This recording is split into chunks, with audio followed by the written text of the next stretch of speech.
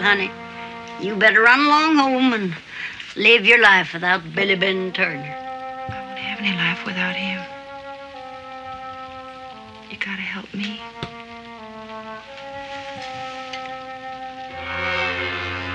Well, I got something I could give you, but the price is high. What is the price? You'll know in the midnight hour of time. Whatever it is, I'll pay.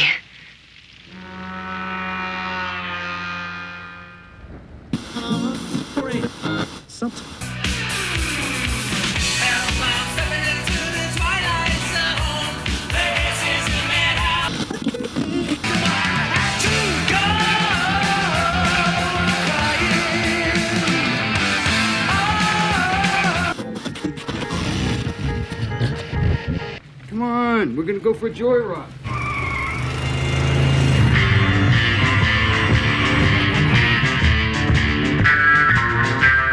You've just made a wrong turn heading south onto strange highways. Enter Death's waiting room, if you dare.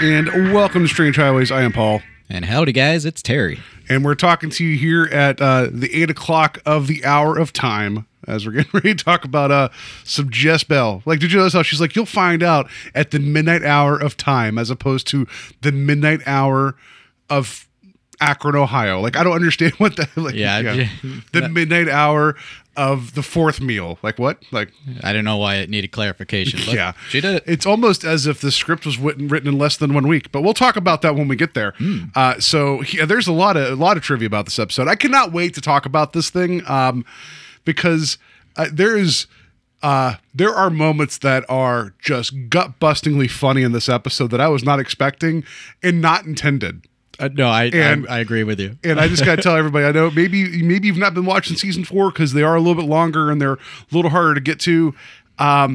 Stop what you're doing and watch this because it's not the best episode of Twilight Zone. It's not the worst. It is definitely the most random at times. And so I cannot wait to talk about this. And I never thought I'd be excited about an Earl Hamner episode. So yeah. All right, that's my front selling of it, and I cannot wait to hear your reactions to things. Because I was watching this, I was like, "Oh my god, what's Terry going to think about some of this stuff?" I had to chuckle more than once, and I put little cues in here for my notes too. So good.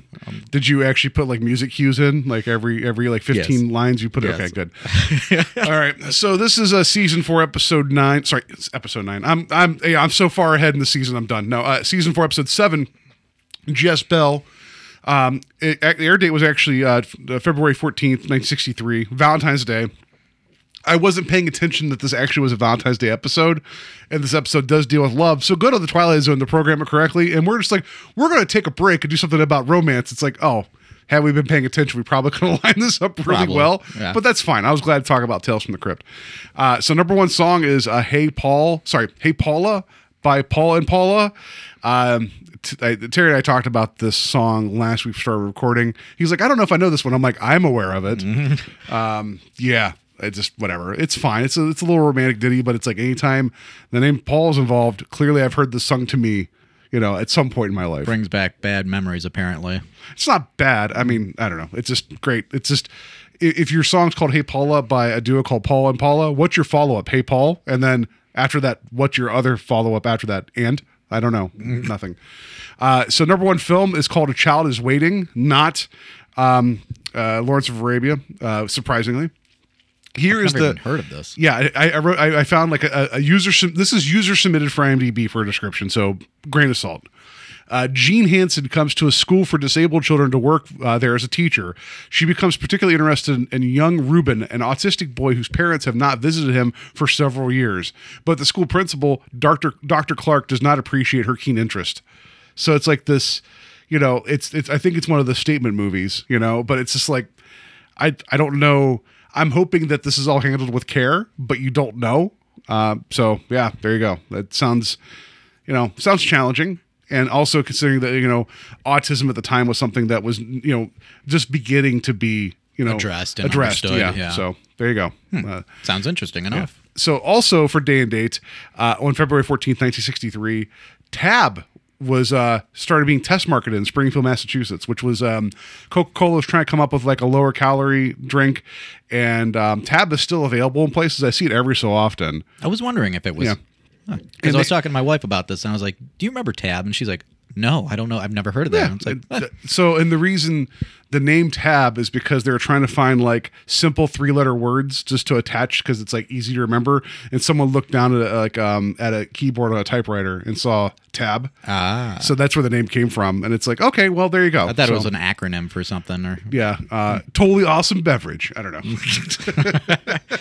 And then also a couple days later on February 17th, Michael Jordan was born. Star of Space Jam and also a 6-time NBA champion. So I had a note on the 12th. The construction begins on the Gateway Arch in St. Louis. Funny that you say that, because the other show that I do, the Invasion of the Podcast, you told me that the most recent episode we talked about Dr. Sleep, blah blah blah blah blah. I had a game at the end about like stuff that was old, and I specifically mentioned the Arch. So. That's weird that you brought that up. So, and I know you had to listen to that.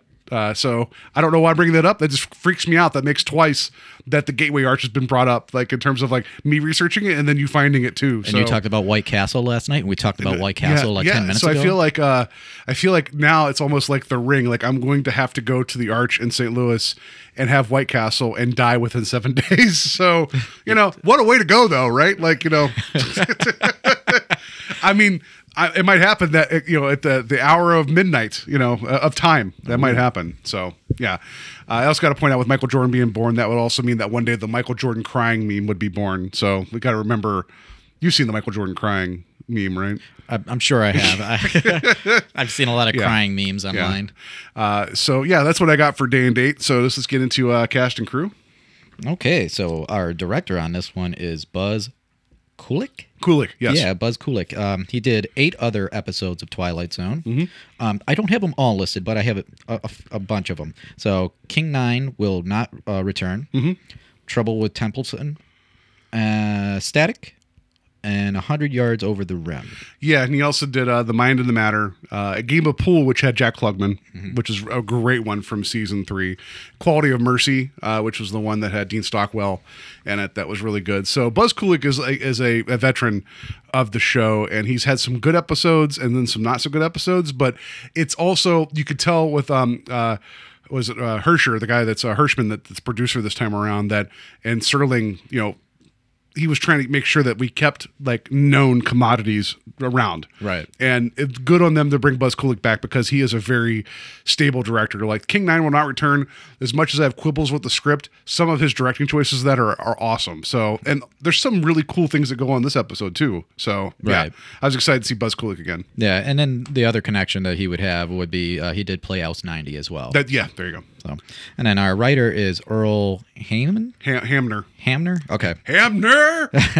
Earl Hamner Jr. He did 7 other episodes of Twilight Zone. He did A Hunt, A Piano in the House, Ring-a-Ding Girl, You Drive. You Drive. Yeah. And that's all I have for those episodes. Yeah, there's another one like Black Leather Jackets, which the only two that we know so far, because I've seen You Drive, and we'll get there. It's in season 5. Yep. But so far we've seen The Hunt and A Piano in the House, which were 2 of The Hunt is one of the episodes I just despise with like the passion of like the Fury of 1,000 Suns. I despise that episode. And then A Piano in the House is just a weird episode, and it's like it's not good either, but it gets some really weird places. Hamner was mainly known for creating the Waltons. Yeah, that's his big claim to fame. But he created this after. But he has like this kind of like down home sensibility that just there's this episode throughout. But knowing that he was the one that wrote The Hunt, and I've had a frustration with Hamner's scripts, but knowing that he's ended up writing 8 episodes of The Twilight Zone, and actually I want to believe the Bewitching Pool, which is the very last episode of season 5, is actually a Hamner episode as well. Okay. So we're not done with him, and we're going to have to face him again at the end of the series. So, yeah. Okay, so yeah, as you said, the Waltons, which ran for like over 200 episodes, that was pretty popular, and then it came back for multiple seasons after that for other like specials in it, and then he did Falcon Crest, which apparently that was a long running show for him as well, and then he did the film story for Charlotte's Web. That's right. Yeah. So, which again, you get that kind of like he has that kind of like, memory of a home that never was type of like aw shucks, and there is a market for that, and Serling likes it, you know, and I think I was doing some reading. People view this as like the best Hamner script. And a lot of people view it as like Buzz Kulik actually said this was like one of his favorite episodes of Direct because he liked a lot of what was going on. So this is his wheelhouse in a lot of ways. Yeah, and it seems to make sense from the rest of his repertoire there. Yeah. So, and then in our cast we have Anne Francis. She plays Jezebel Stone, and she did also the After Hours. Yeah, she was season leading 1. that, which like I'd forgotten because she's a blonde in that. And then I was like, "Oh crap, that is her," and which that episode's amazing. Yeah, as So, soon as you see the eyes, I saw that picture. I was like, "Damn, how wouldn't I have known those eyes?" Yeah, yeah, and it's like I feel like she was bigger than what she was, and she really wasn't. And it's like because she was in Forbidden Planet, which was like her big claim to fame before Twilight Zone. Yeah, and then also I just want to point this out now because this will come into play later. In 1965, she was cast in a show called Honey West, which she was like a sexy private investigator who drove a Cobra car. It had a pet ocelot. sweet. So I'm going to write not the first time then that she had a connection with a large cat. That's what I'm just going to throw out there. Yep. So, yeah. So Honey West was kind of a big deal. It didn't last very long, but it was important for the kind of show it was because having a female lead and something like that wasn't something that happened often then. So, yeah. And then we also had her in 2 episodes of Drew Carey Show later on. Wonderful. Yeah. All right. Yeah. With the pet ocelot. Yeah, that would have been she rides a tiger in. Yeah, yeah. All right, so she's a Bengals fan. She just comes roaring into Cleveland and she's riding a Bengal tiger. boo. No, okay. Okay. Yeah. Anyway, and then we have James Best. He plays Billy Ben Turner. Billy Ben Turner. Billy Ben Turner. Anyways, Good. he did 2 other episodes of The Twilight Zone: The Grave, which was from season 3, and The Last Rites of Jeff Myrtle Bank. Yep. Which so The Grave is a Western that he's good in it. He's a spineless like guy kind of egging on Lee Marvin's character. And in The Last Rites of Jeff Myrtle Bank, he's the lead and he's good in that, but it's another episode that's just weird. But it actually has a lot in tying into this episode where it's set like in like this one's set in like the mid 80s. No, sorry, that one's set in like the 20s or something, but it's more rustic. Okay. And it deals with him coming back from the dead, and everyone's like, "What's going on with this?" And he's kind of playing this like mysterious figure of like, "I'm still the same. I'm acting completely different now," like type of thing. So, I like James Best. I do. I think he is charming. I think he should have been a lead man in a lot more stuff, but he ended up being cast as eventually as Roscoe P. Coltrane in Dukes of Hazzard. Yes, I have that. It was like his biggest claim to fame. So Yeah. it was like 141 episodes on there. Yeah, and he was in Hawaiian Eye as well, so I got to throw it out there. Yeah. I was going to mention that. Yeah. And then he was also in Forbidden Planet as well. There you go. And He was the robot. That's not true. I'm like, really? James Best was Robbie the robot. You just never saw him. And then Why he does that robot got a southern accent? Like, and the thing I would know him from the Beast from 20,000 Fathoms.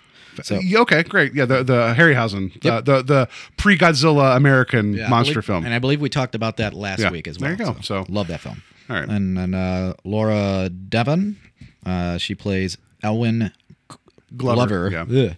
I don't know why I'm not able to talk tonight. Sorry, guys. Well, it's you don't know it, but I witched you earlier. I just I'm like about every time I'm saying these names, I'm about to speak with an accent, so I don't know what's going on. I'm being bewitched. yeah. And she had only 1 episode of Twilight Zone. That was this, obviously. 25 episodes of the Richard Boone show. Yeah, it was an ensemble thing, and there's actually some other cast members in this that we're talking about that's in there. I didn't make a note of it because I didn't really know the show. Her big claim to fame in a weird way is actually her son, Kevin Jarre. It's Jarre, so it's Jar. He took his stepfather's name, I think, wrote the screenplay for Tombstone. Oh, and he wrote cool. actually a couple of different like known screenplays. He was supposed to direct it, and then they had like like creative differences. Yeah. And then so he didn't direct it, but he wrote Tombstone. And he died early too, but he ended up writing like a couple like big Hollywood films. Yeah, so her claim to fame isn't quite hers. So. Well, but still, but like just again, she reminded me a lot of like oh shoot. She had a really, really pretty face, and I was like, this is someone I should know. Like, not that I'm saying like, oh, it's a pretty, but it's like pretty blonde girl of the Twilight Zone. It's like she reminded me a lot of the girl from The Hitchhiker, and I forget her name off the top of my head, but Inger Stevens reminded me a lot of her. And it's like, and I thought she was going to go on to be something bigger because she had that look. Yeah, she had a look that was really popular around that time for film. Oh yeah, so but she ended up like her third husband was like a music composer or score like a composer for film. Okay, and then she retired from acting. So that's what happened. Yeah, I did with notice her. that she had kind of a short career. So yeah, she only died a few years ago, if I remember right. But yeah, like her 2016, I believe. Yeah. And Alfred Hitchcock. Dude, when Ocelot just killed her. Like that's finally finished the job. Is what happened. Like Jezebel came back. I was like, puff the smoke after. No one know what happened. All right, so and then we have Jeanette Nolan. She was Granny Hart. She was also in The Hunt. Yes, grit in my teeth. Came back. She's great in this episode. Like she is amazing in this episode because she knows what she's doing in terms of like she knows the character and like she plays it with like this like it feels like the poison apple. Yeah. Like where it's like it just feels like there's something wrong here, but you don't know to begin with. But to be fair, the first time you see her in this episode's a little weird, but I hated her in The Hunt. Like she plays like the wife of the main character, and I pulled this audio from that episode that I played at the end of The Hunt. I edited it a little bit then. I'm just going to play it now because I just her voice is very distinct. So where's it at? Here it is. And 2 days ago, a bird flew in the house and hit on your side of the bed and nearly scared me to death. That was good. I added the censor for no reason because she said lit upon the side of the bed, but I just wanted to be like I just love. I'm gonna play it one more time because I love it so much. And 2 days ago, a bird flew in the house and hit on your side of the bed and nearly scared me to death. I want to get it as a ringtone. Yeah, it's so weird. I heard her voice. I'm like, oh, it's the girl from The Hunt, and it's like it's a Hamner episode. Of course it is. Yeah.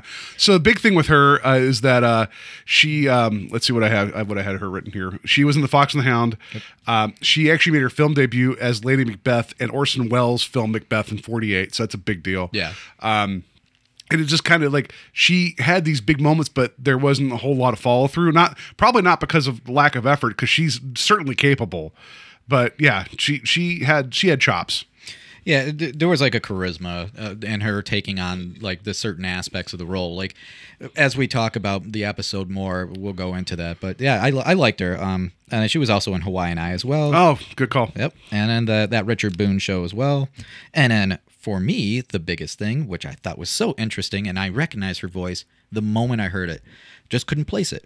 She plays the voice of Norma Bates. Well, wait, are you talking about? No, I think you're talking about Virginia. Oh, both of them. You're right. Yeah, that's right. Okay. Yeah. Yes. So and that was like a nice little. So she was the voice once, but Greg, who we're talking about second, was the mainstay that covers the other films, right? Okay. Yeah. So sorry, I stole your thunder. I apologize. That's okay. Yeah. So she played the voice as well. Don't you witch me. So yeah. So and then as Paul said, yeah, Virginia Gregg was in this as well, and she plays Ossie Stone, the mother of Elwyn. Yeah. Ellie. Ellen. Ellie Mae. That's not her name. Ellie Mae Clampett. That's not her name. Yes. But Elwyn. She made an appearance in one other episode, The Masks. That's in season 5, so we've not gotten there yet. Yeah. And then she was in Johnny Midnight. Yes, I have 3 episodes of Hawaiian Eye, 1 episode of Johnny Midnight, and then I'll let you say the thing about Psycho, which I kind of stepped on. I apologize, but she, Greg once said of her work as a character actress in television, "I work subtly, but I have no identity. When casting people have a call for a woman who looks like the wrath of God, I'm notified." Interesting. I mean, it pays the bills, right? But she plays the distraught mother here. Yeah. And she calls it as she sees it. She's not wrong, But I think she was good in this too. Again, given the nature of the script and things, I don't think the performances are bad. I just think that some of the dialogue and situations are a bit goofy, Yeah, So a little bit. But yeah, so as we were saying before, she also plays the voice of Norma in Psycho, but she also did the voice in Psycho 2 and Psycho 3. There you go. So, yes. So I stole your thunder. So. That's okay. And she was in the Addams Family. You could always say this to me. Oh, shut up, You Paul. could always throw that There out. we at me. go. It's fine, yeah. But yeah, she was in the Addams Family as well. I love the Addams Family. So, and then we have George Mitchell. He plays Luther Glover, and that's the father. He was in 3 other episodes of The Twilight Zone. He was in The Hitchhiker, Execution, Ring-a-Ding Girl, and In this yep, one, yeah. yep, So and we're this getting one. girls. It's coming in season 5, I believe. Yep. So yeah, that's all I got. Because like it just, I recognized him in Execution. He was the beginning when there's a bunch of like different like Western people surrounding like one of the main characters that's about to be hanged. I recognize his face. Yeah. That's about it. I do have one little note on here for something that you played in. It just sounded so interesting, and this is kind of my thing now. I'm like looking for weird crap that any one of these actors is in. If people do deep dives in this time frame, and like there's going to be a lot of weird genre stuff that makes me excited. Yeah. So yes, please. So, okay, now it's called, I'm so excited for this. It says, Invasion of the Animal People. Aliens release a furry critter in the wilds of Lapland, where it takes a woman captive and threatens a group of scientists. I think that's the plot for the new Sonic the Hedgehog movie. Okay. I think it's a remake. It just... Is it a leopard? Is that what, does it go? Is it a leopard loose in Lapland? It looks like a skunk ape from the... Skunk ape? I'm not even joking. If you look at the poster, it looks I'm like down. a skunk ape. Dude, it looks Yeah. hilarious. There I'm was like, there was another film that we heard we were during our research for the show at times called The Night God Screamed. That sounds amazing. So Yeah. like yes, this is what I love is that you just find this stuff. Like yes, I'm down to watch this yeah, if I can find it. just the title alone, I was like, I got to look at this poster. If you could find this, we will cover it for the show. I guarantee it. Hell yeah. Yeah. All right. Anyways, and then he also did Playhouse 90. So, and then we also have Helen Klebe? Klebe? I don't Yeah, know. that sounds right. Yeah. Klebe. She was Maddie Glover. Only this Twilight Zone episode, Yeah. and then she was on Playhouse 90, Lost in Space, and an episode of The Munsters. But mainly known as Miss Mamby Baldwin on The Waltons. Yep. 66 episodes. Yeah. And that's all I had for cast. So I have Jim Bowles as Obed Miller. Second of 2 Twilight Zone appearances was also in The Arrival. Don't recall who he was. 2 episodes of Hawaiian Eye. That's why I wrote the note. And then John Lormer, which I'm gonna give you grief. You should have caught this one. He was the minister that was the square dance, and he was the minister overseeing the wedding. Yeah. He was the father in Creepshow for Father's Day. Get the hell out of here. Yep. He wanted his cake. And for shame, And I Terry. did not give it to him. I'm sorry. Yeah, I can't believe it. I'm going to turn my face and look at you and do one of these. I'm so upset. Damn I'm button happy tonight. It's almost as if a bird shit on my side of the bed. No, but this is his 4th of 4 Twilight Zone appearances. I'm sure we probably mentioned that previously. If not, then that's a faux pas on my part not picking up on this guy. He was also in Execution, which we mentioned recently. Dust, another Western, and The Last Rites of Jeff Myrtlebank. So if we had not covered it then, shame on me. But when I saw his face, I'm like, that's right, because he would be slamming his cane, asking for his cake. I want my cake. And that's him. Bedelia. Yeah.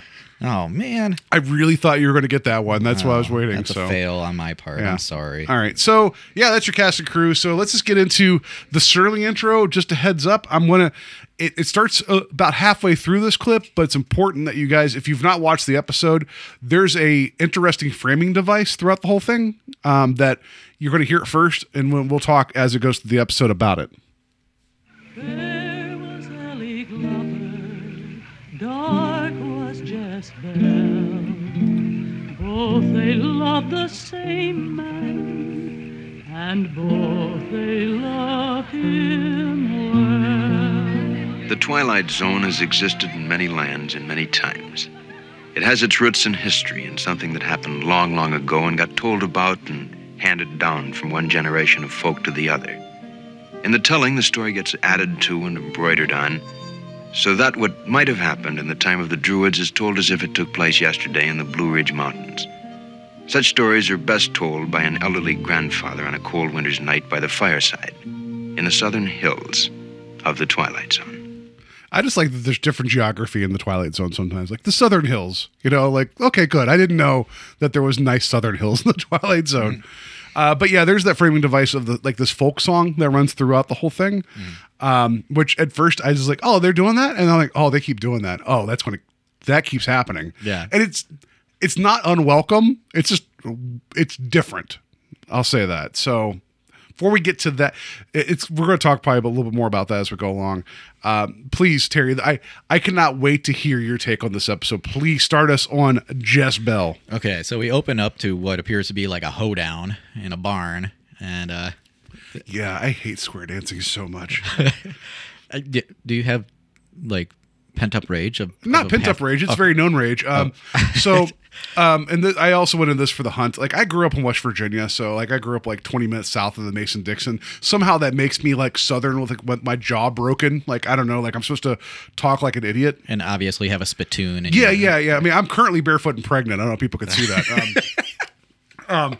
So here's the admission though. In like elementary school, sometimes for like gym class, we would do square dancing.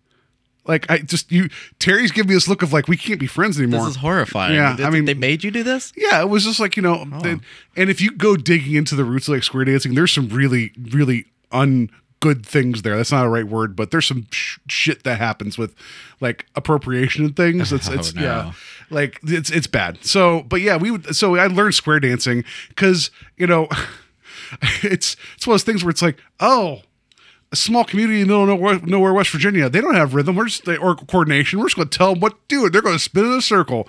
So yes, I have square danced. And when I start hearing this music, I'm just like gritting my teeth like, Hamner, I hate you so much. So yes, but this is also like what the late 1800s. And it's like, you get this notion of like, people go into a barn to have a dance. This is a rare thing, and they're going to live it up. Like, yeah, so you get that vibe, and that's fine. It's just the notion of what it is, and the music bugs me. And then there's the one guy standing there and like, turn to the left, turn to the right, reverse. And he's just doing like, like that's not right. Are you doing the Cleveland Shuffle? I am the cha-cha. Charlie Brown, Anyways, yeah. So now that we got that out. Now that with twang though. Dark secrets are coming out tonight. Anyways, so yeah, we open up to this party. There seems to be a lot of decorations and everything. It seems like a little bit something more than just a regular old like dance that everybody's having to get drunk and everything. So we see Elwyn. Yeah, Elwyn. She walks out to talk to this guy in the shadows, and that's Billy Ben. And so they start dancing for a moment, and they stop, and she asks him, "Hey, what were you doing today? Where were you?" and all that. And he went to town, but he seems a little bit shady. He doesn't really want to talk about where he was. Because at first it just feels like, is this the secret? Like, is this supposed to be like a secret love? Yeah. And she's like, "Oh, you went to town with them?" He's like, "Oh, but I was thinking about you the entire time." It's like as much as I hate the name Billy Ben, I hate that. I just despise this name so much, and I had to write it down over and over again in my notes. I just hate it. That he James Best is still like charming. Is like just, my God, this guy has charisma and like just in buckets. Yeah, If she had pants on, they would have been charmed right off. Yes, he really is Best. All right, so yeah. But they have this playful dialogue of like, well, I had to go without you, and I had, and it comes this whole thing where he pulls a ring out. And he's like, but she's like, oh, like, can I go show everybody? He's like, if it's your pleasure. That's like the one line of this whole thing I liked, where it's like, if it's your pleasure. It's like, that feels like something that you'd hear in Tombstone or something, And she goes running in to show her ring off. But the father stops the dance because he knows what's up. Yeah, he already had an idea what was going on. So he goes up on top of the stage and he announces to everybody that this is a big celebration to basically to celebrate their engagement. Because he mentioned, he's like, I have a good harvest, and the Lord's been good to us, and also, like, it sets the stage for like the rain came when it needed to, the sun came when it needed to, like my pantry is full. Like, enjoy, but there's another reason tonight. So I think that sets the stage too for the tragedy that's going to happen, where like this is a blessed family, they've done well, but they also share. Like, so you never get the vibe that this family is like jerks, Right. So, and that's not important to the story, but you could have been, you know? So yeah, they're this, and I forgot to mention at one point, Elwyn said she was proud enough to cry. I hate that line. I'm like, I've never been proud enough to cry over everything. Maybe I'm a heartless person. I almost felt like I was watching Blanche, like a lot of different Blanches from Golden Girls, because there's like all of these Southern things that she would say. Yeah. Especially yeah. like when some of her family would come into town, and they would just have this dialogue between each other. It's like, do people actually talk like that? No, this is Hamnerverse. I literally wrote in my notes, I hate this old Appalachian dialogue, which I get it. It's like it probably, there's tenets of it that's probably correct. Yeah. Because there is this type of like formality, and there's this weird, it's formal and informal at the same time, and Hamner has an ear for it, which I'm sure some people love. It drives me up a wall, but it does give you the character of everybody. So I guess I'd rather have him swing and try to give us something that's a little bit more flowery than just not. Right. So and this is supposed to be like a folklore, like Serling is setting it up where it's like, this has been told and retold. So this is supposed to be kind of like this is more of like an imagined idea of what happened. This is the tale of caution, right? And when you hear the ballads, not the ballad, like the folk song, this is supposed to kind of have this like wispiness to it. So I get it. It still bugs me though. Right. So okay, enough about that. Yeah. I'm sure I have other notes probably about the dialogue as we go along. Anyway, sorry. So so he announces that to the party and everything. Everybody starts cheering, yay, yay, yay, and the food and drink are at your pleasure, Yeah. which is what I'm going to say next time I have a party at my place here. When you guys are like with you and your wife over, like the food and drink are at your pleasure. Oh, you had me at drink. So, I'm like, the drink is at your pleasure. The food is at your displeasure. Oh. Like, yeah, like everybody has carrot sticks and broccoli. That's what's going to happen. Brussels sprouts at your displeasure. anyways, but then we pan over to this woman with dark hair, and that's Jess Bell. She looks a little bit more disgruntled about this. Yeah, she's pissed. So she makes kind of a quick getaway out of the barn, and then Ellen, she sees this and she's like, "Oh, I wonder where she's gone." Billy Ben. I like Billy Ben's like, it doesn't matter, and she's like, no. She's like, if people leave my party early, that's going to be bad. And he's like, hey, you could just let her go. And it's like he's trying to be like basically like, it's fine, just don't. Yeah, you could see this weird stink eye going on between them too, like across the party, and then like she guns it out of there. You knew what was up. Yeah, like, oh no, Elwyn didn't. There's some deep secrets now going that are being aired out at this moment. I also have suspicions that Elwyn did know, and she kind of wanted to bring Jess Bell back to rub it in her face. I have that suspicion now, after seeing how it plays out. Like being smug about it, like, oh no, you should have a good time. You should celebrate my love and suck it. So yeah, all I do is Elwyn, whatever. So then, Billy Billy, whatever his name, whatever.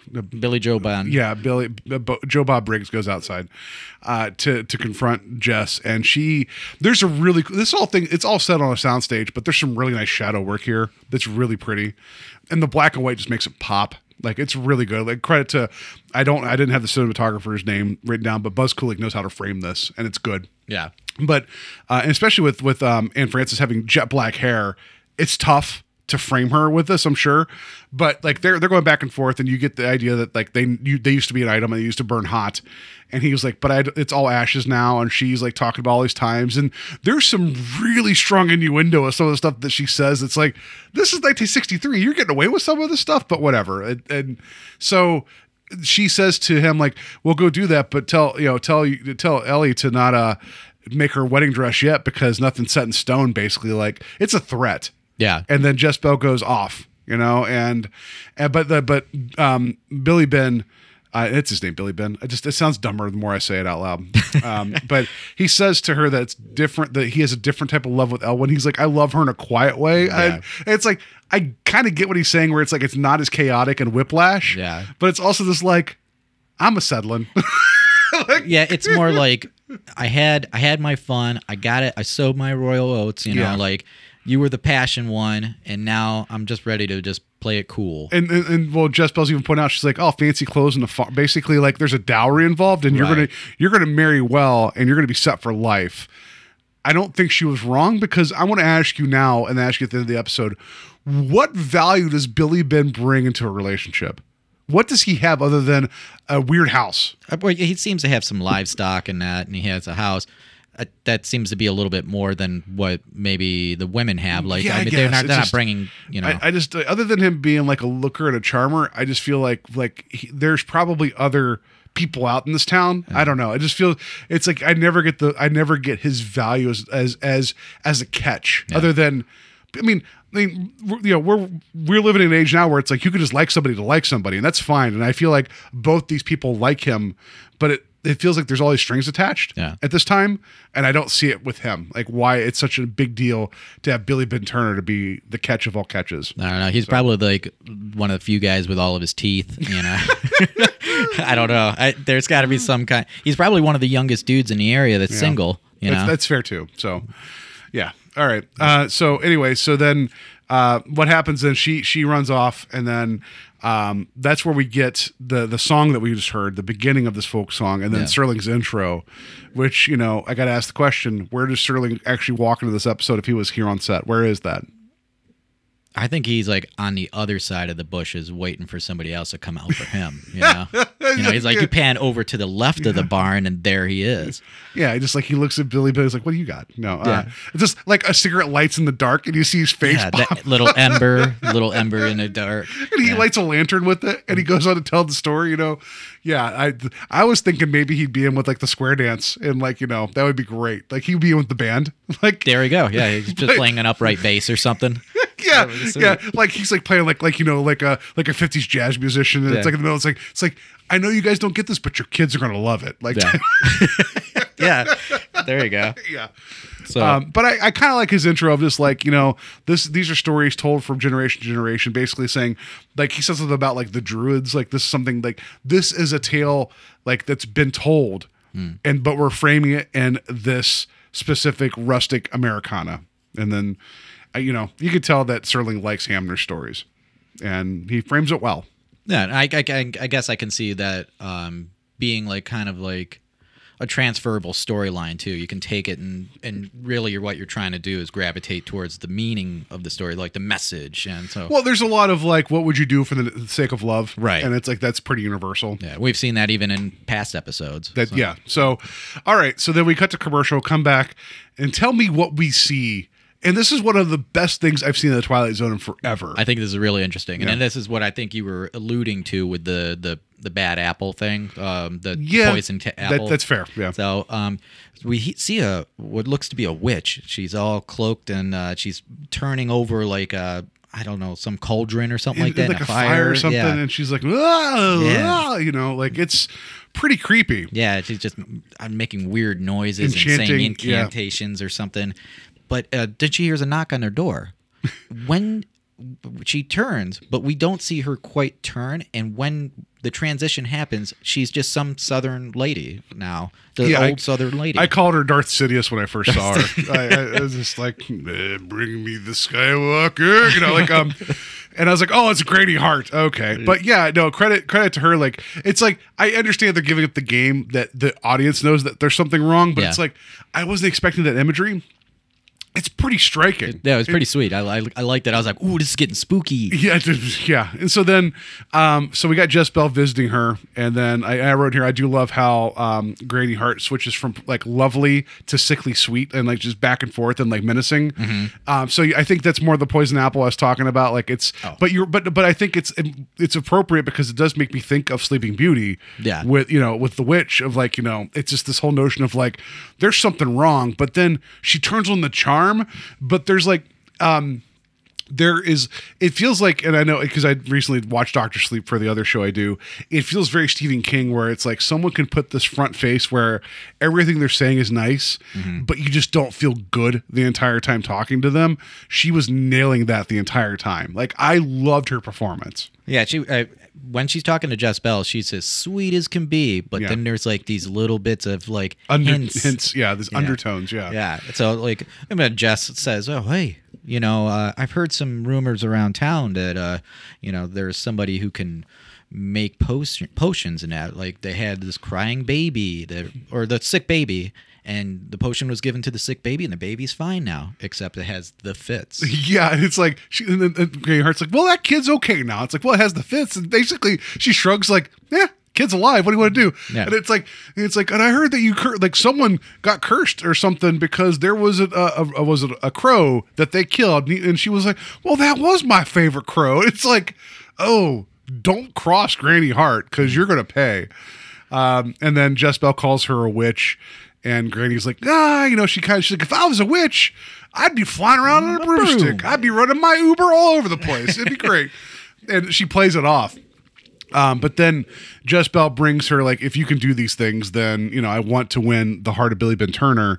But then Granny's like, well, what do you have to pay me? And Jezebel's like, I don't have anything except, like, she's like, I have this, like, stick pin in the back of my hair that's pearl with silver. She seems very interested. As soon as she starts, like, being prissy with her hair, and she's like, oh, I know the best spot for that. You can see that in her eyes. Yeah, she's planning it. Yeah. But then she says, and it has a silver pin. Yeah. And then Granny freaks out. Yeah. Yeah. That was like mushrooms to me. I'm like, oh, yeah. You don't like mushrooms? I hate mushrooms. I hate mushrooms too. Did we just become best friends? Power up, dude. Like you just said power up, just like we just had a mushroom from Mario. I don't like that. Like, I know you asked me to be in your wedding party, but now I think we're best friends because we both ate mushrooms. Mushrooms are gross, dude. They grow on dead things. Why would people like them? Yes, they're fungus. Also, the texture's weird. Yes. Everyone's like, but they absorb the flavor of what's around them. They I'm like, grow you know what also absorbs the flavor of what's around it? The stuff already that's in it. Right. That's what. Right. Dude, Like, mushrooms are gross. Ugh.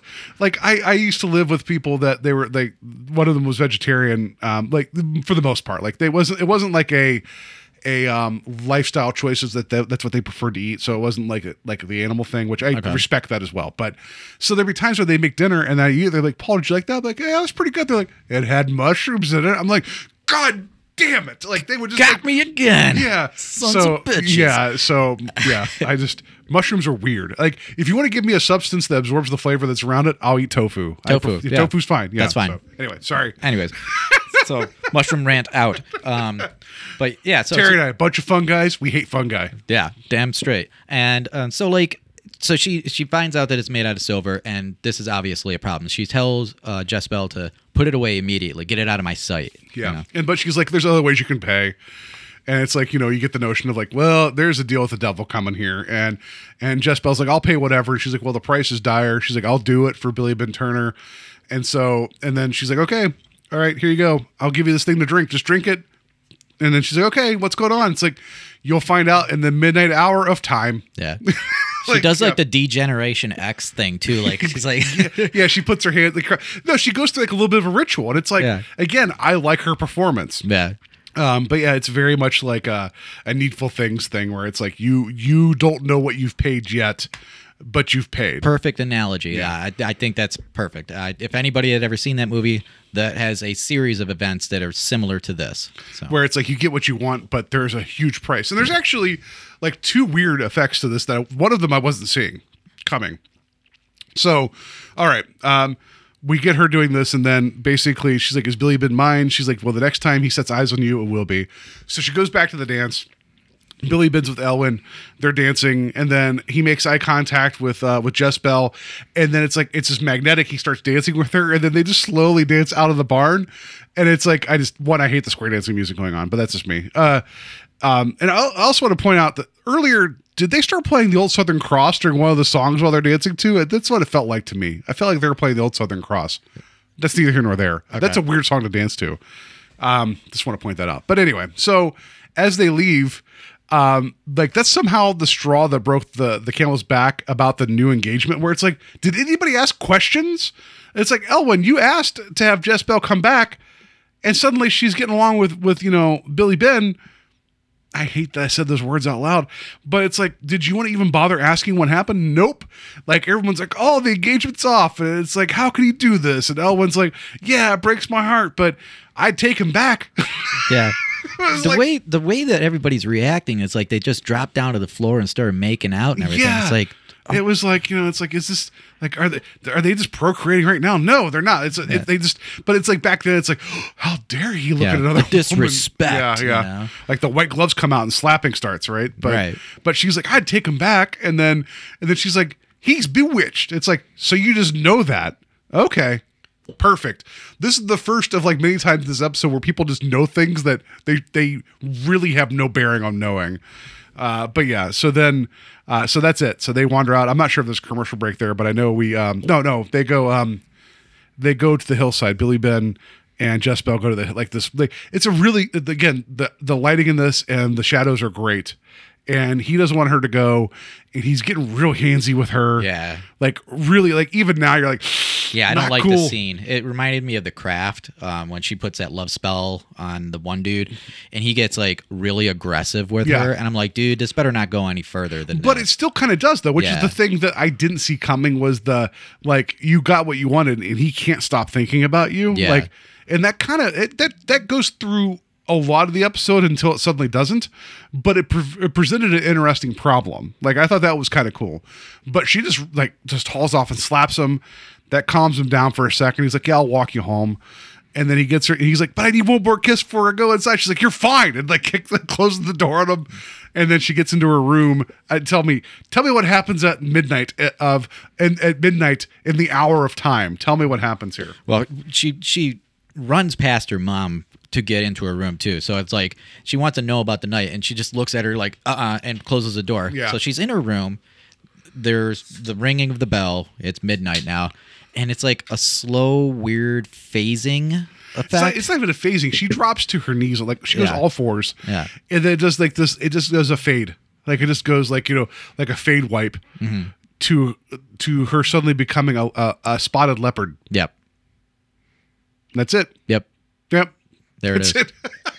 There's a little smoke. It's like, whew, it's a leopard, Like, I'm like, oh, well, I will, I'm not going to lie. Like when I was telling you last week, I saw a teaser for this episode at the end of Death Ship. When you watch on CBS All Access, they actually have the Sterling teasers at the end.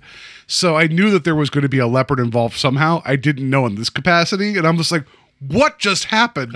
Like, so I was like, wait, she's a werewolf now? Or sorry, a wereleopard?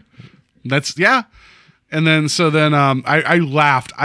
It was like I had a belly laugh when that first happened. I felt so bad because I know that wasn't the intent, but I laughed because I'm like, where is this coming from? I know. I was like, as soon as the scene happened, I was like, I didn't say anything. I just looked at my wife. She looked at me, and we just looked back at the TV and was like, it's like unexpected. This feels like this would be the first episode of this season that I would just take people in without any context and be like, can we just watch this, please? And just be like, please tell me what you think. So it cuts to commercial, comes back with another song. And then it's said a little later, like you get the notion this is going on for a little bit. And so Jess Bell is like, now she's uneasy because she has Billy Ben's love, but she also becomes a leopard at nighttime. That's I feel like we've seen this movie over and over again. It's the romantic comedy, girl loves boy, boy loves another girl sells her soul to a witch, girl becomes leopard monster, boy loves leopard monster. Can they ever work it out? Like, I feel like we've seen this before, I want to see that movie, Boy Loves Leopard Monster. Yeah. I want to see that. I'm pretty sure Jennifer Garner's been in it, or Katherine Heigl, like 13 going on where leopard. So that's the whole thing where, like, Billy Ben now wants to, like, set the wedding date because she has cold feet or paws, whatever you want to say. So I wrote my notes here. Billy Ben set a day for their wedding. Jess Bell's not chomping at the bit because of the whole being a leopard at midnight thing. Yeah. It's a thing. It happens. And the whole thing, she's like, well, if we're together, she's like, I don't think you'd like me soon after. Basically, she's saying, something's wrong. I can't tell you what, but if we get married, you're going to find out real fast. I wish I knew what the time span was between that night and this next. It looks like the next morning, but she is wearing the same dress. Like, no, it's pretty much the next day when this happens, Yeah. which is also another thing that's weird because she's like, I need to go away for a while, and Billy Ben will let her go, and he gets real possessive again because it is the magic that she has put on him. Yeah. And that's not excusing his behavior, but this is what she wanted. And then she, like, instead of slapping him, she claws his face, and you see like claw marks because she's part leopard now. I guess whatever. It works. It's effective. We glazed over the fact though that the dirtbag brings the ring that he had just given the other girl. He got that back really quick. Yeah. And Like she even says, "Isn't that Elwyn's?" He's like, "Oh, Nope, no, that's Jezebel's ring now. This is my love. This Yeah. is yours." So, but yeah, like so she claws his face, gets the hell out of there. So we go Don't you realize I sold the rest of my family for this ring? Like, right, and she goes back to Granny Hart's again. This was 4-year salary, $15 to get this ring. I had to sell a sow. Yeah. This cost $1.25. I'm not letting this go. Do you know how many times I had to try to get that out of that damn machine? Yeah. But so yeah, she goes back to Granny Hart's, and Jezebel wants to stop the changing. She's trying to figure out like the easiest route out of this. Yeah, crazy curse. she regrets, like, she now knows the price this paid, and it's like, I like the idea that, say, when you see Granny Hart, it's like, it's not a witch's cauldron, she's using like a wash bucket, like she's just cleaning her clothes. I'm like, is that what we saw earlier where she's doing like all her incantations? It was like over just a pile of like laundry, like, Yeah. like And all she gave Jezebel was like some dirty like mop water. She's or like, clothes water. here, eat this Tide Pod. This guy will like you. It's fine. But she was like, so like she's washing, she's washing. We should use the Southern word. She was working on her wash. Yeah. And then like Jezebel's knocking on the door and she won't come in, and she eventually comes in. She's like, why won't you let me in? This is one of the lines I like. And she's like, I never let trouble in the door if I can help it. Like, Granny knows what's up. Like, she's like, oh, you don't like the bargain? Buyer's remorse. Yes. That's what this is. Yeah. So, but yeah, she goes on to tell Granny Hart, hey, I need to change this. What do I have to do? And she's like, you can't change it. I made you a witch. Which I'm like, what? Yeah. Like it's just like, that's just something you give to people with like a, what do you, chain letter? Like you just gave it to them? Like, what the hell? Chain letter. Yeah, it's like, you must forward this to 7 people or else you'll become a witch. And by witch, I mean a leopard at midnight. And by what I mean is that you're not actually a witch, but you're just a leopard at midnight. Like, Right. Because does that also mean that Granny Hart is also a leopard at midnight? Because we don't see her change. Good question. Like, the term of what a witch is, I feel like is very fast and loose in this episode. Yeah. But the notion that it's like you're trying to go Lost Boys on this, and that's not quite the way we want to go with it. But the fact that Jezebel she bought something with the payment that she did not realize how big it was. I get that, because she's basically saying like, I have his love, but there's something been ripped from me. And Granny Hart's like, well, some people call that a soul. It's like, yeah, you sold your soul to get this guy's love. And the price you're paying is that he's not leaving you alone. You're still kind of agitated by this. And also you're a leopard at midnight. That's the fine print. Yeah. like, Didn't look at the claws. no, that's what happens when you drink Sex And now Panther. you have some. You drink Sex Panther, and 60% of the time it works every time, and now you become a Sex Panther. That's what happens. But Granny keeps saying to her, like, this is what you paid for. Like, why don't you want this? Like, she's like, be a witch. Take a witch's pleasure, which is also a pretty good line. Embrace it. Yeah. And then she's like, take what you paid for. And it's just, there's this whole thing that's like, and Jezebel's trying to get out of this, and she's like, I'll do whatever. And Granny calls her out. She's like, you're trying to get out of the first deal I made with you. Why do I trust that you're going to honor the second one? Yeah. Pretty smart on Granny Hart, But yeah, she tried to convince her, like, oh, this is a good thing. Give him a witch's love. I'm like, what the hell does that mean? Yeah, it's going to get strange after midnight is what it's going to be, So then there's this weird, so this is where the padding and weirdness comes in the episode, where Jess is like upset, and then she goes and she has this whole thing at nighttime, and she's having, like, you literally go back, she's in like the yard in front of Billy Ben's house struggling with this, and you hear all the dialogue again from Granny, which it's effective, but it's like, we just heard it literally minutes ago. Right. And so she's like, like troubling over this whole thing of like, but I love Billy Ben, but I also am a witch, I guess now, a witch leopard, I don't know. And it's like this whole thing. And then she ends up becoming a leopard again. And in the morning, like, I like that in the morning she shows back up to Billy Ben, and like, he's been like awake all night because he's had the worst night because something's been bothering his livestock. And it was Jezebel. Like, the whole thing is like, oh, I had to go out and calm him down like 3 times. Yeah. Well, you missed the one sequence. Yeah. Sorry, please. Oh, Yes. so she actually goes in and she talks to Billy Ben and says, hey, I can't That's marry right. you. Okay, yes. I can't marry you. She gives him back the ring, essentially says that it's over. That's right. And then the clock strikes 12, and she's like, oh, crap, I got to get out of here. So she runs out the door, and he's like trying to catch up with her as quickly as he can. Well, no, I'm sorry. He hears a noise outside. Yeah, It sounds like an animal. So he goes out to check. He doesn't see anything at first, but the camera pans back and you see the leopard on top of his roof. Yeah, that's right. Yes. And it's like he looks around and goes back inside. I want to point, I should also say that when she comes back to talk to him about like giving the ring back, he says to her, Jess Bell, you Hellcat, where you've been? It's like, oh, that's literally on the nose. Thanks, Hamner, type of thing. So you're right. I forgot the one of the best parts is that he walks out and there's this leopard over, like just watching him, Yeah. And so then, that night he's like awake because she's like messing with the livestock. And in the morning, she suddenly, this is when she finally comes to the realization of like, no, I love Billy Ben. We'll make it work. Yeah. Like- I just wonder where she went because like she all right, so she's on the roof, but then next morning she's coming back from somewhere. So she must have just went to sleep somewhere and coming back in the morning, knows that it's going to wear off. So we see Jess Cat come back to the house and Because she even told a story about how she saw a bird lose its mate and all this other stuff. Yeah. And it's like, it's a very much, like metaphor for what's going on. And then at one point, Billy Ben says to her, like, what's cursing you? It's like witch and stuff, whatever. But yeah, she comes back. Yeah. Sorry, you're right. I wrote zoom, like the whole the commercial break is you see the leopard and then it just zooms in on the leopard, like as if the audience wasn't like, I know it's a leopard. Yeah. Like, just okay. We're going to see it some more. Jess Cat. Just Cat.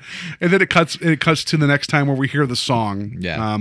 Which I don't know if you know this. There's actually another verse to that song that is not in the show. Okay. I'm going to sing it to you right now. Oh, you're gonna sing it I'm to going me. to sing it to you right now. Yeah, And do it in the this- same folk style, I'm gonna please. try, I am.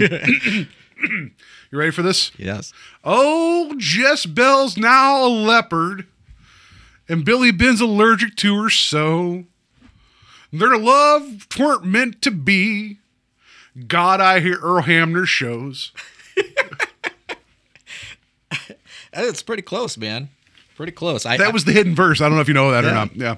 Dude, the music at this point is like killing me. Like I was like, this is a thing. Like I was It just keeps going. I was like, Yeah. this is happening over. Yeah. So again. this is when she has the conflict of being in the yard and blah Yeah. blah blah, and then when she's on her off, like, so the leopard is in the yard, and it transitions back to her, and it's like the puff of smoke. I wrote in my notes, I know this is 63. That effect looked way older than 63. It looked like early, like, monster films. It's like, if they're going for that type of effect, sure. I don't think they were. I just don't think they knew how to transition well because they couldn't.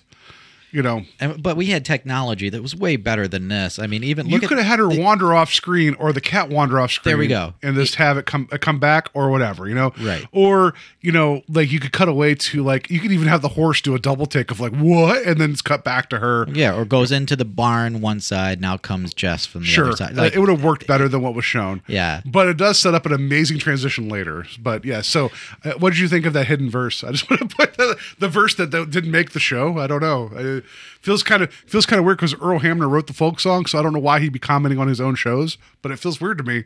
I don't know. It's weird. I wonder who edited it out. I don't know. Anyways, so she goes back and she's talking to Billy Ben, and Now she wants to marry him. Yeah, they're back together. Yeah. Like, talk about wishy-washy in your feelings. you Yeah, know? I was like, now Jess Bell is going to marry Billy Ben. This girl's all over the place. I was Yeah. like, high maintenance was not a phrase in the 1800s. Like, she is a pinball. Yeah. And the fact that he is bewitched, he's on board with whatever, But it's like, it's crazy how whip fast, like just whips, like snapping back and forth.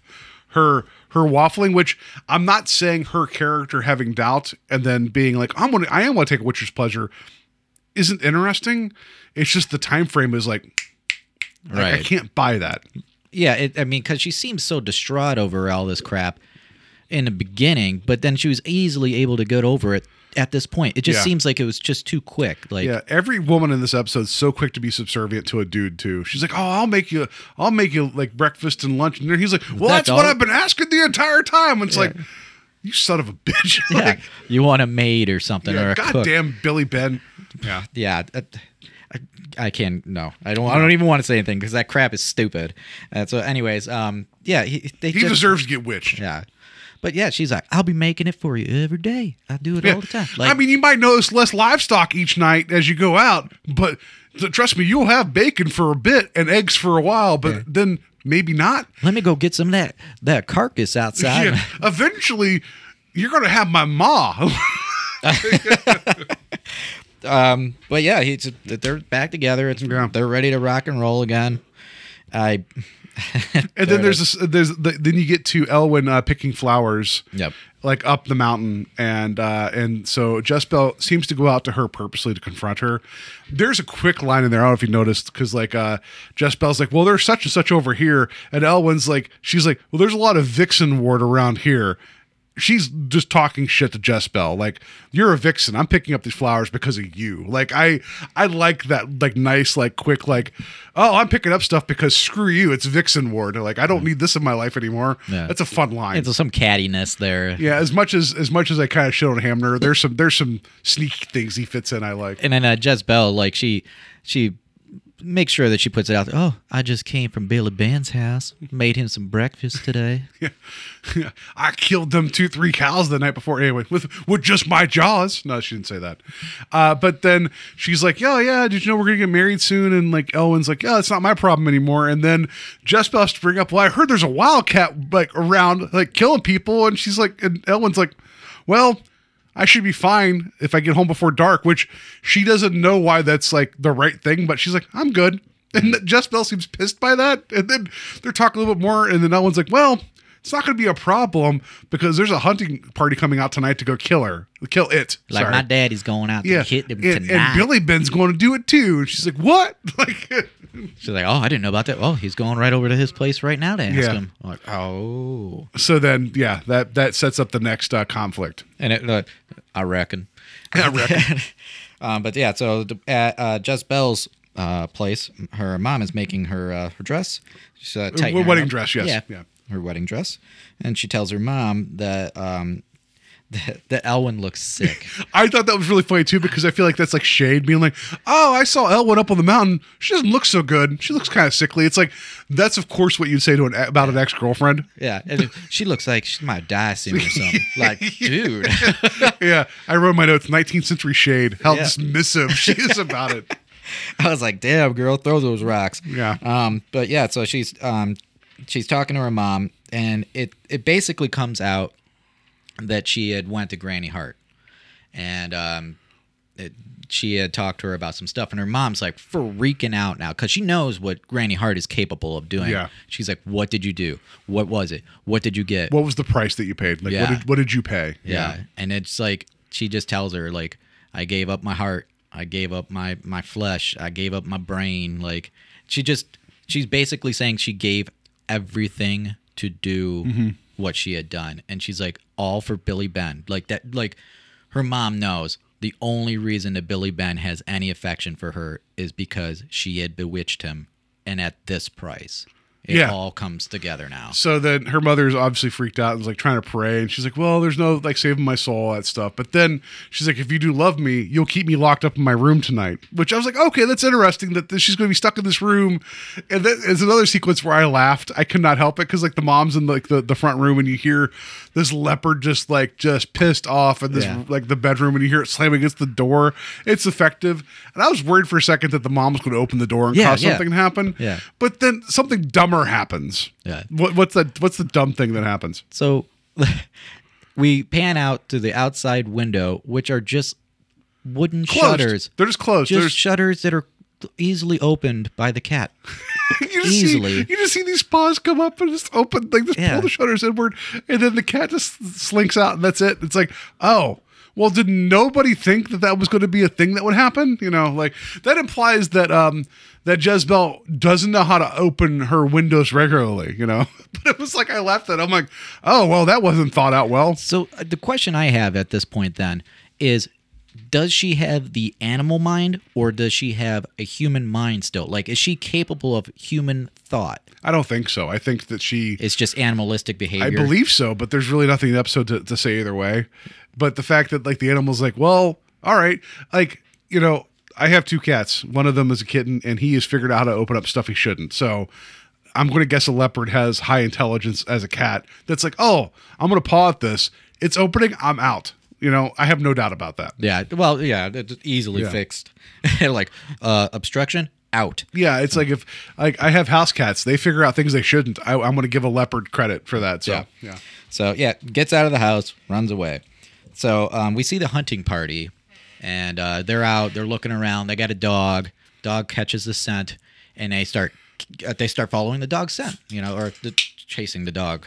Chasing the scent, whatever. And then we find that Elwyn is in her barn because she hears her horse having a nightmare. Yeah, the horse is fully awake having a nightmare. She's like, "You having a nightmare?" I'm like, "What's a horse have a nightmare about?" I don't know. Yeah. But yeah, it's like, so she's trying to calm the horse down, and she hears a little bit of noise while she's about to head out, and then she looks up, and there's Jess Cat.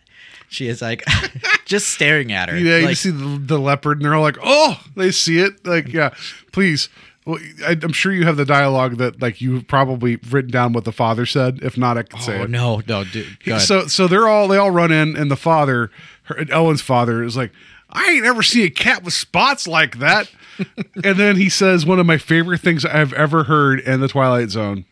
That cat was a witch. Yeah. So they take shots at this thing, it just poofs away, and they're like, "That cat was a witch." I'm gonna say it again. That cat was a witch. I cannot say to you guys how happy that because it's like they're shooting at a leopard and you don't see any bullets impact it. It just puffs away in smoke and it's gone. And they're like, "It had to have been a witch." I'm like, what about any of that makes sense? None. Nothing. The cat makes no gesture that something happened to it either. It was just like disappears and that's it. Yeah. And then, so that cat was a witch. A moment later, you see Billy Ben look down to the ground, and he sees the ring that he had given Jess Bell. Yeah, which also implies that for whatever reason, that when she changes, that her clothes stay the same except for her wedding ring. Yeah, I don't know. Fell off its paw. It works for story points where Billy Ben now knows something is up, and he knows what's going on. So. Right. Yeah, so then the weird thing happens here is that it seems that the spell is broken. He's now interested in Elwyn. He's like, it'd be nice if I could stay up with you the one night or whatever. She's like, I would like that a great deal. It's like, did you guys just ignore there was a large spotted cat that just disappeared in a puff of smoke? And we're good. So then, and I wrote in my notes here, now that dark-haired girl's gone, I guess it's time to go hit on the blonde. Bonus, you have a wedding ring already. Like. Yeah. Billy Ben just is like, you know what? Moving target. Any port in a storm, That ring's like hot potato. It's just like being handed around like, oh, get rid of it. Like, remember that ring I gave you previously, but I gave the other girl? It's yours again. I made sure it fits you first. Don't you like me? Yeah. I killed that Hellcat and I took its ring back. Yeah, I killed that spotted cat witch for you. Right. So then we move forward and we find out it's the wedding day between Billy Ben and Elwyn. So this is a year later we find out. Like it says that in dialogue, but it's real. Like it doesn't give you that until a couple of minutes in, right? Because Jess Bell's mom is visiting Billy Ben on his wedding day, and then I was like, we've learned that a year has passed during the commercial. That's what we learned. That was a long commercial. So then she wants to give him like a gift, kind of, and it's actually Jess Bell's silver hat pin that we saw earlier. So there is payoff to this, and she's like, it's the one thing that witches are scared of. And then she ends up dropping the knowledge that like Jess Bell isn't dead. She believes she's still out there like haunting or whatever that witches do. Because witches have weird powers now. So Billy Ben's like, well, I know she's dead. I shot, like, I don't want to tell you how I know, which is how do you, like, what you saw, you shot at a cat and it poofed away and you picked up a ring. How do you know that that's dead? Billy Ben seems to believe it. Yeah. Well, her mom also saw like something that really made her think more was going on anyway. She saw a wart toad on Jezebel's pillow, and so she smashed it, and it just poofed away in smoke. So she knew that had to have been Jezebel. Like, this is Jezebel now. She's just changing forms, essentially. Like taunting, like taunting and stalking. Like, and witches can't die, she says. And she's like, you can't kill a witch, and it's like, but what if you believe in the word of God? And they're like, so it's been told or whatever. Like, I love like the absolute rock faith of all of this, where it's like, well, I've heard this. It's like, well, it must be true. Like, The good book will keep you safe. I also heard if you drink Pop Rocks and soda, you'll die. So it's been said. That's how Mikey died. Remember? Mikey died that way. I heard if you drive along a road at nighttime and someone has their headlights off and you flash at them, that's a gang thing and they'll shoot you. So it's been said. Like Believe it. Yeah. Or not. So then we get to the wedding.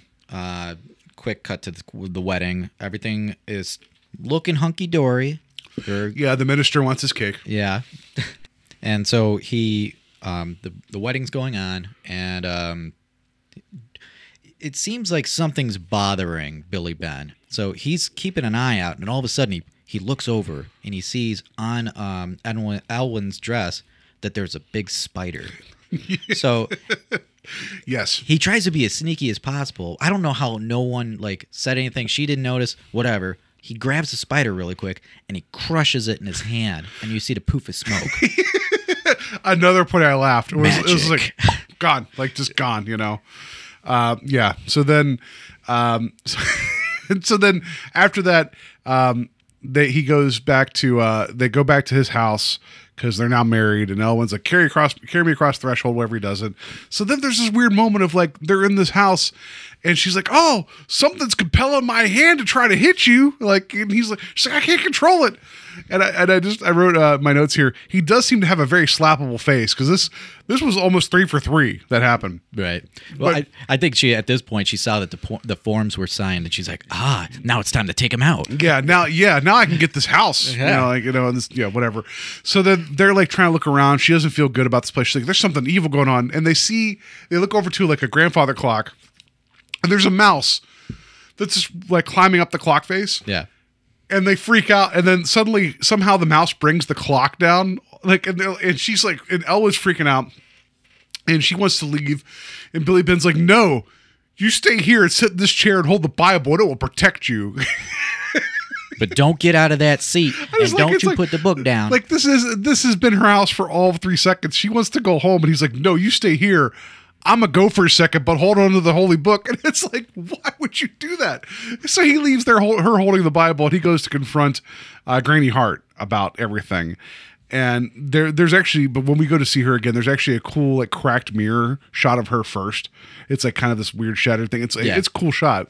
And then she's getting ready to go out on the town, which is also it's implied what's going on, but it's really kind of cool that she's like, I know Billy Ben's coming. He's the prize catch. And then he shows up, and she's all basically being like, yeah, you got all that. What about me? And it's so weird, but I like it. Strutting over to I kind of like it, you know?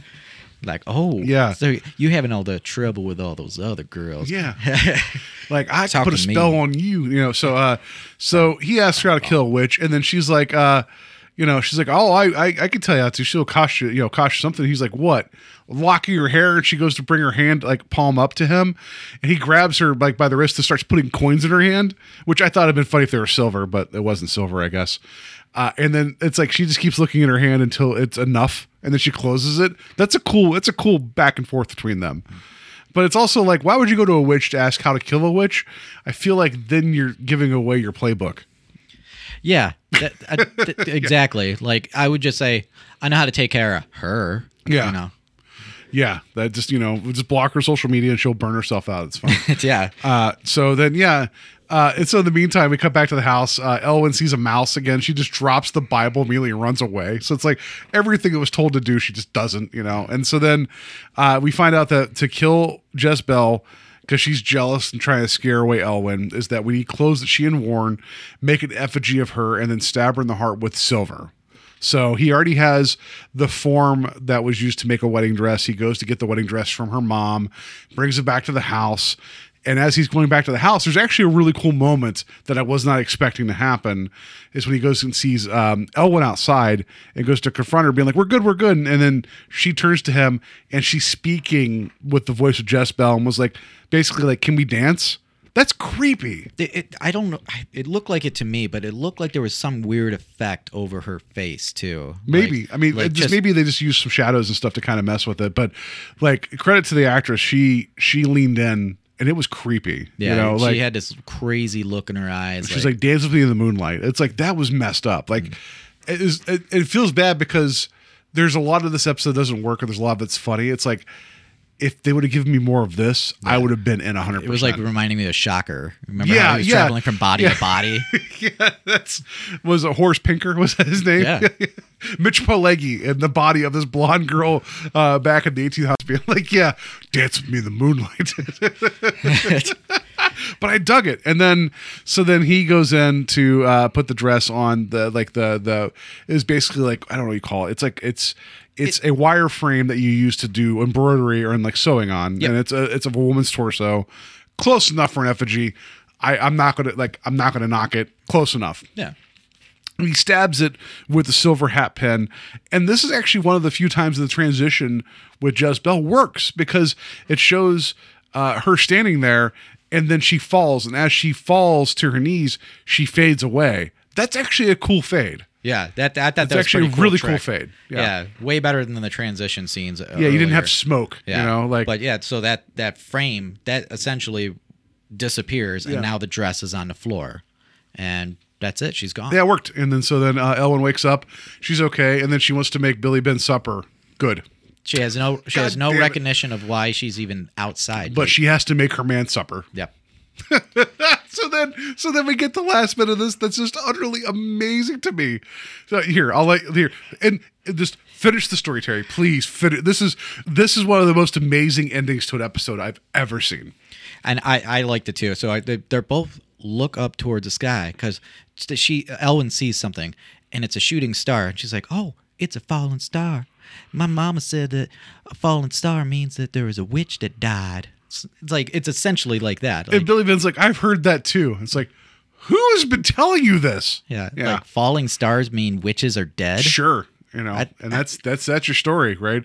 And it's actually, so that it ends with like a song, like it ends with the rest of the folk song, and that's it. This is actually one of like the few episodes that doesn't end with Serling's narration, which is also kind of interesting. So yeah, that's your story. This is one of the more batshit episodes I've seen of the Twilight Zone, and there's a lot here I don't like, but there's a lot here I like a great deal, and this is immensely rewatchable. It's just the waffling of Jezebel in the middle is a little weird, but there's so much here that I like. It doesn't make it good, but there's a lot I like about it. There's some goofy shit in this one, but I like that. I thought it was very like cartoonish. Yes. To me. Yeah. So the way that certain characters are, like the development between them and everything, I was like, you know what? It's forgivable in certain the certain things that I didn't like about it, the criticisms I have, but the characters are just, they're fun.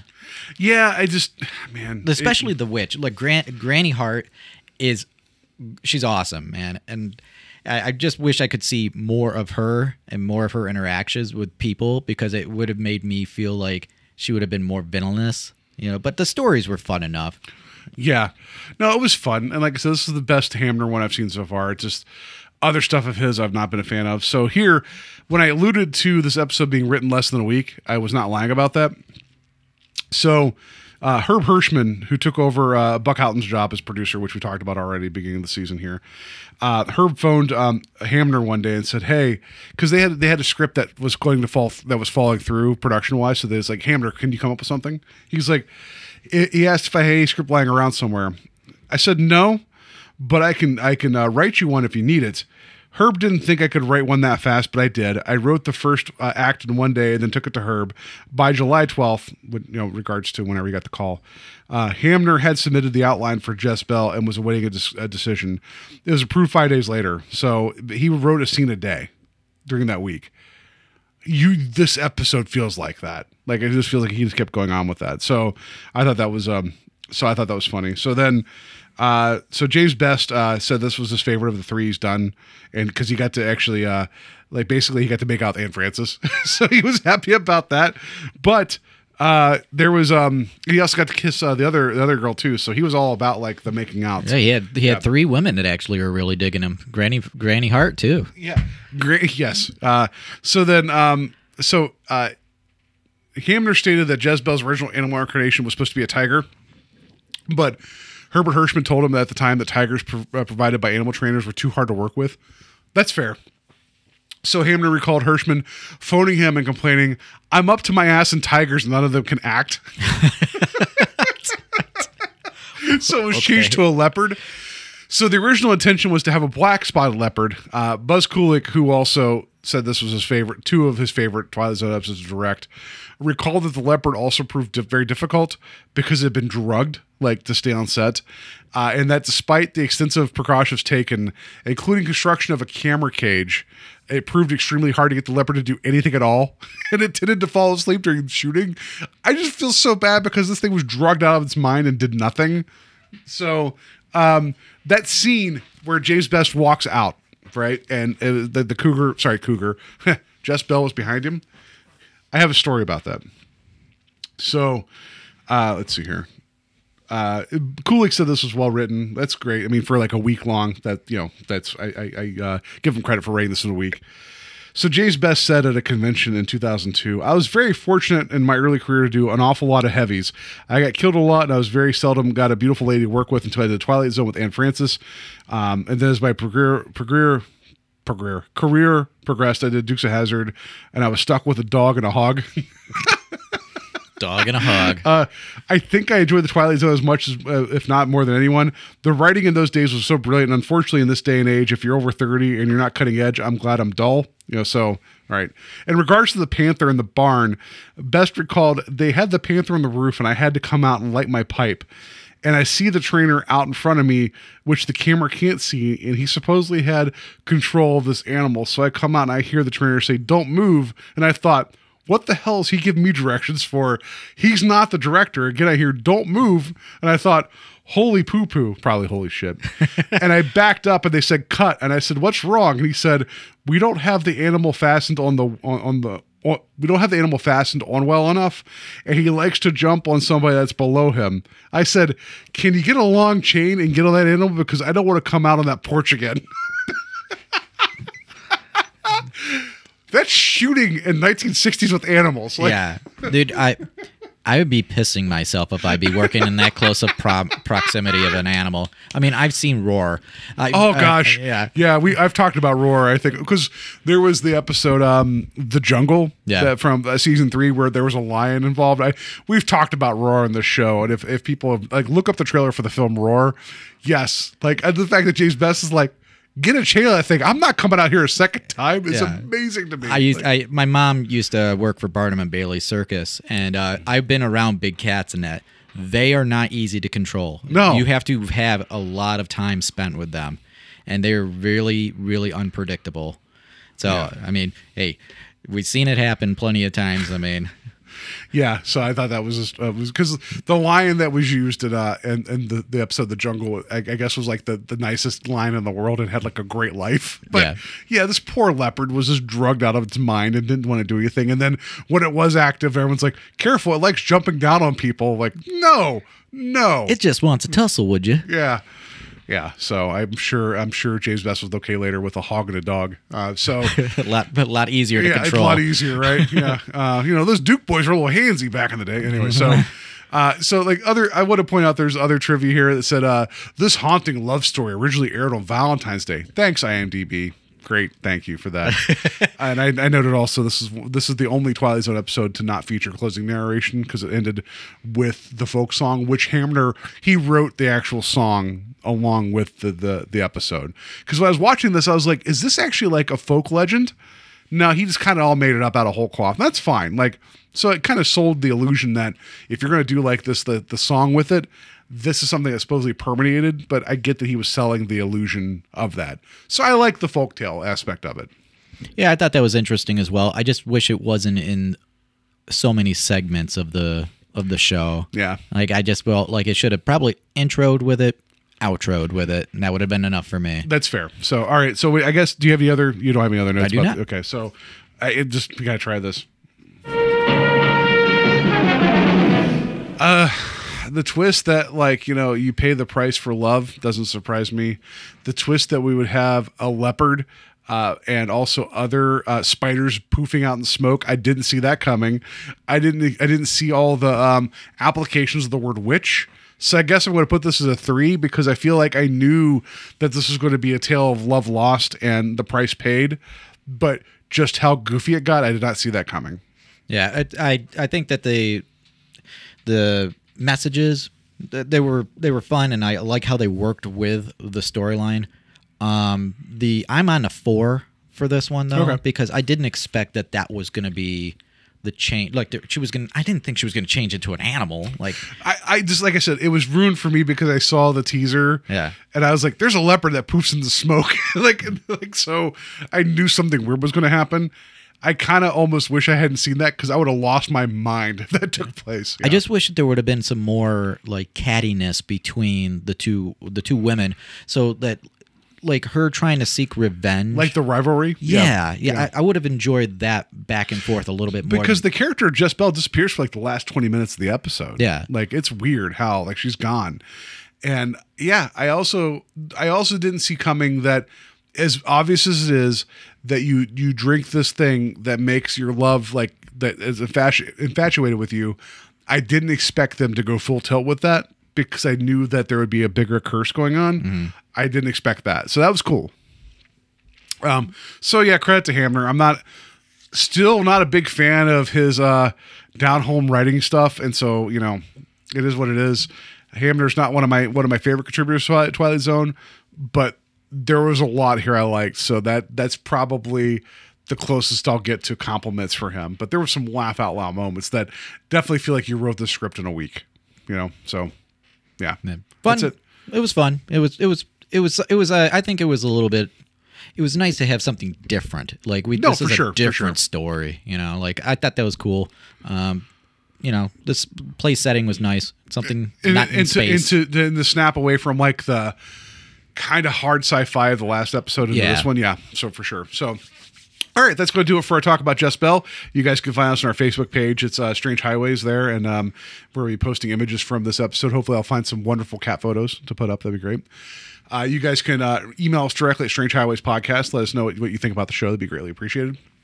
You can find us wherever you get your podcast, whether it be Stitcher, Apple Podcast, Google Music, wherever. Marks, that's a local thing, or Target. I don't know, wherever you find your podcast. If you go to Best Buy and go to pick up the Jordan Peele Blu-ray set of the Twilight Zone, the new stuff, we might be there. I don't know. Just download it on your phone. Yeah, if you listen to podcasts now, look us up on one of those servers.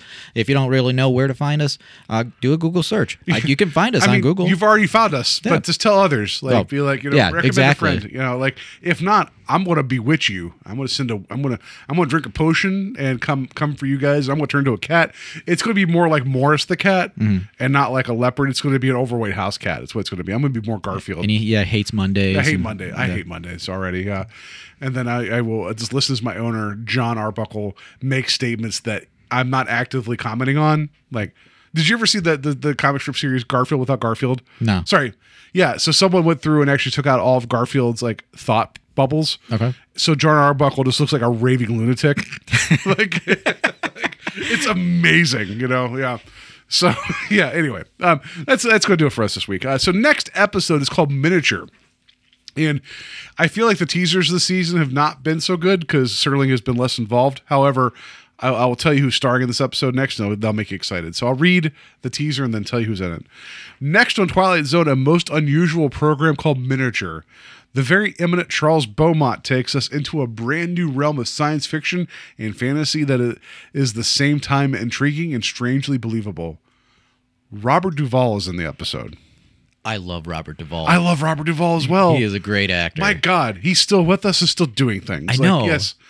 Like, we'll talk about Robert Duvall next week. I need to dive more into his catalog, man. He is a great actor. Yeah, and we'll talk about some of his stuff next week. So that's it. Next week's going to be Miniature. This week it does it for us for Jess Bell. So I hope you guys have a good week. And in the meantime, I don't know. Like, don't go making deals in the midnight hour of time. But go get yourself some witch love.